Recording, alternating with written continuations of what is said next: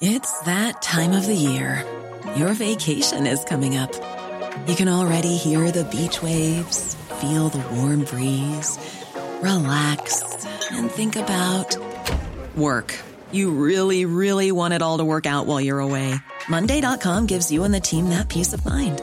When all work is on one platform and everyone's in sync, things just flow. Wherever you are, tap the banner to go to Monday.com. Hey, I'm Ryan Reynolds. At Mint Mobile, we like to do the opposite of what Big Wireless does. They charge you a lot, we charge you a little. So naturally, when they announced they'd be raising their prices due to inflation, we decided to deflate our prices due to not hating you. That's right. We're cutting the price of Mint Unlimited from $30 a month to just $15 a month. Give it a try at mintmobile.com/switch. $45 up front for 3 months plus taxes and fees. Promo rate for new customers for limited time. Unlimited more than 40 gigabytes per month. Slows full terms at mintmobile.com. This is the Cork Today replay on C103. This is Cork Today with Patricia Messenger on C103. And Peter Dowdall, theirishgardener.com, joins me. Good afternoon to you, Peter. Good afternoon, Patricia. How are you? I'm very well. You're keeping well. You are. You busy?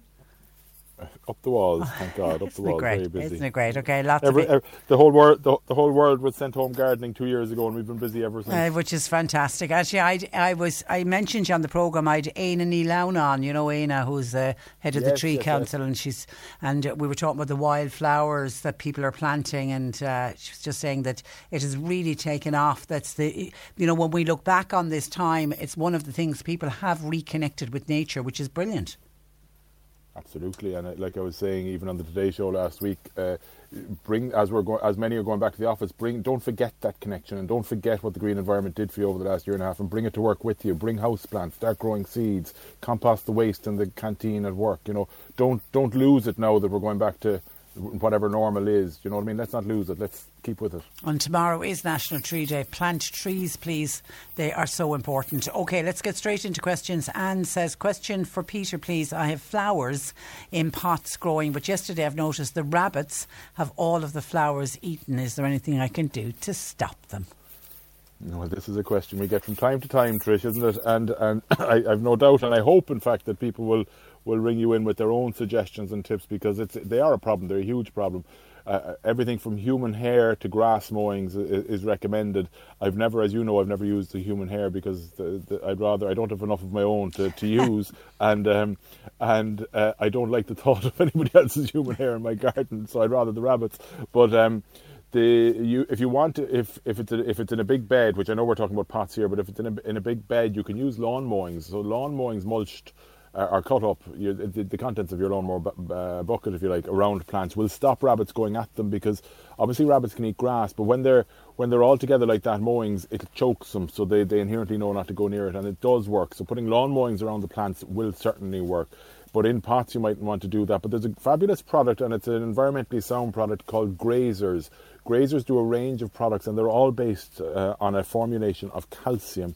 I'm not a scientist, so I can't remember what that formulation is, but you basically mix it with water, you drench the plants with it. You're not putting on any garden chemical or any pesticide. It actually ends up feeding the plant because it's giving it calcium.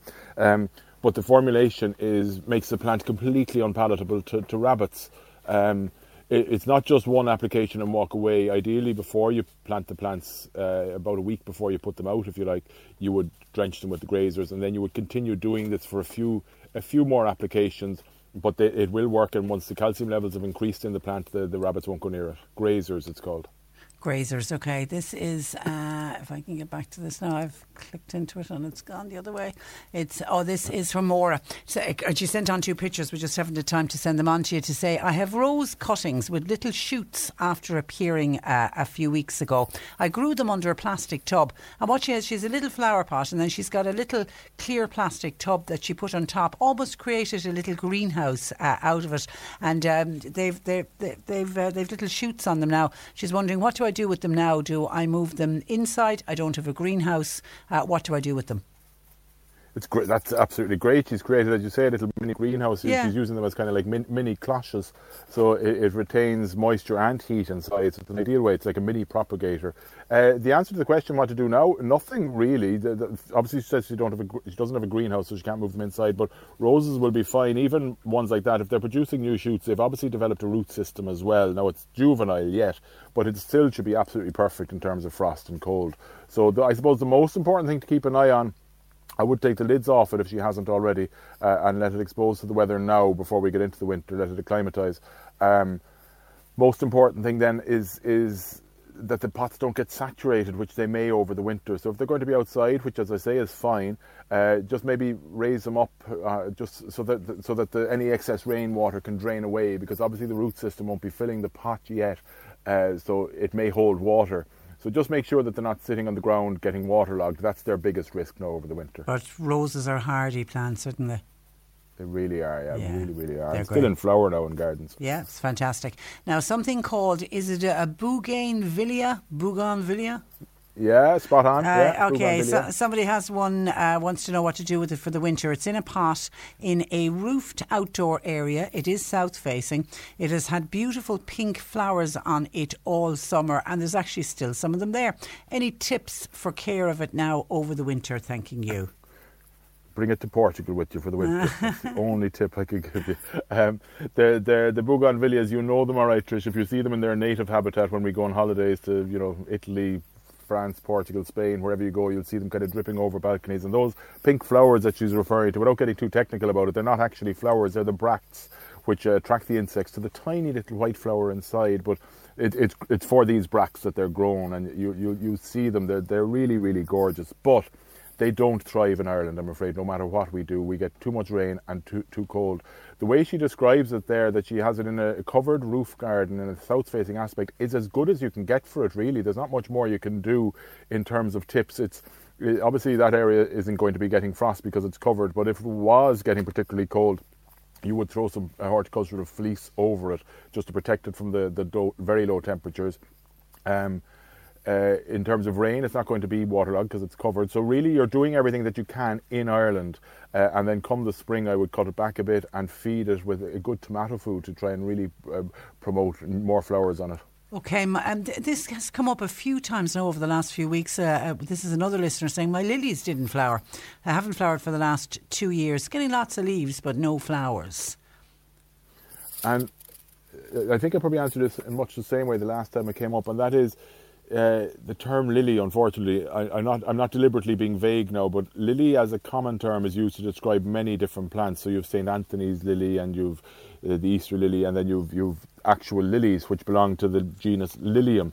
Now the reason I'm going through all that is not to bore you, but depending on which plant it is, you treat it in a different way. So if it's something like the arum lily or St. Anthony's lily, that's just a herbaceous perennial, which means it's a plant that comes on every year, Trish, and herbaceous just means it dies back for the winter underground. So what you would do with that is lift it out of the ground now during the winter months, divide that clump into 4 or 5 different individual plants, and then you're rejuvenating the parent plant by doing that, because it's got congested, and that could and should lead to it producing more flowers. That's if it's that type of lily. However, if it's Lilium, which is like your classic Oriental or Asiatic lilies, those beautiful scented lilies that you get in bunches of flower. Yeah, the gorgeous well, they're a bulbs. Yeah, so they're a bulbs. So you treat them in much the same way as you would a daffodil. And if they've stopped flowering, it could be just, again, that it's got congested, so the bulbs need to be pulled apart from each other. Do that now, the foliage has all died off, and plant them as individual bulbs in pots or in different parts of the garden. And again, next spring, when they start emerging from the ground, feed them with a good tomato food to drive on flowers. And you'll have loads, you'll have extra lilies over what you had before you first planted them. And Mary says, you'll have multiplied. Gardening question, please, for Peter. I planted perfectly healthy violas in a window box outside. I did it a few weeks ago, but in the past week, black spots are appearing on the leaves. Any idea what could be causing that? I do have an idea, I'm afraid. It's Viola black spot. There is a long Latin name for it, but we refer to it as pansy or Viola black spot. It's a fungal infection, and when you say you planted them a couple of weeks ago and they were in perfect condition, I suppose the good news from your point of view is that you haven't done anything wrong and your garden hasn't got the disease. It's most likely, in fact, I nearly say 100%, that it came in with the plants, because it is a common problem with growers, like commercial growers of violas and pansies, to get this.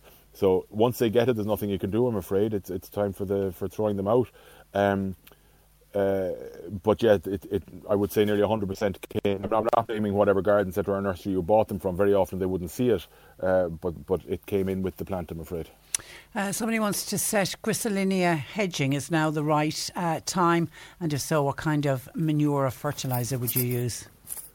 Well, now is a perfect time for planting hedges, trees, everything. But if you want potted plants, you could plant them now. But if you want bare root plants, which are, as they sound, they're plants that are just lifted from the nursery field and they're not in pots, you're a bit early yet. They won't be available, I would say, probably till November onwards. So we'll give it another month, get the bare root plants. The advantage of bare root, of course, is that they're much, much cheaper to grow than potted plants. Potted plants will tend to be stronger. In terms of what kind of manure, you probably won't even need much, being honest with you, if you're planting in good soil.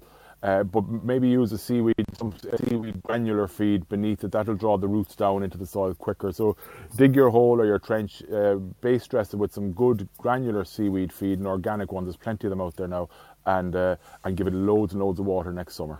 Can you apply copper sulphate to roses for black spot? Mary wants to know. You absolutely, not only can you, but I would recommend it. But I wonder, does she mean, can you do it now? And copper sulphate is a grand product to use, but I would say only once a year, so timing is all important.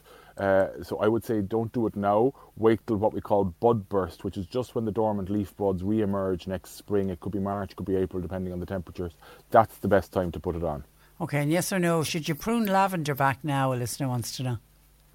Prune it back regularly. Yes, now, but don't prune it too hard. Never likes to be cut back too hard, so I prune it back a few times during the year. Okay, we'll let you away. You're busy out. I could hear your phone ringing there. You've had interesting ringtone on your phone. Listen, Peter, thank you for that, and we'll chat next Wednesday. Thanks, Trish. Thanks a million. That Cheers. Is Peter Dowdall, the irishgardener.com.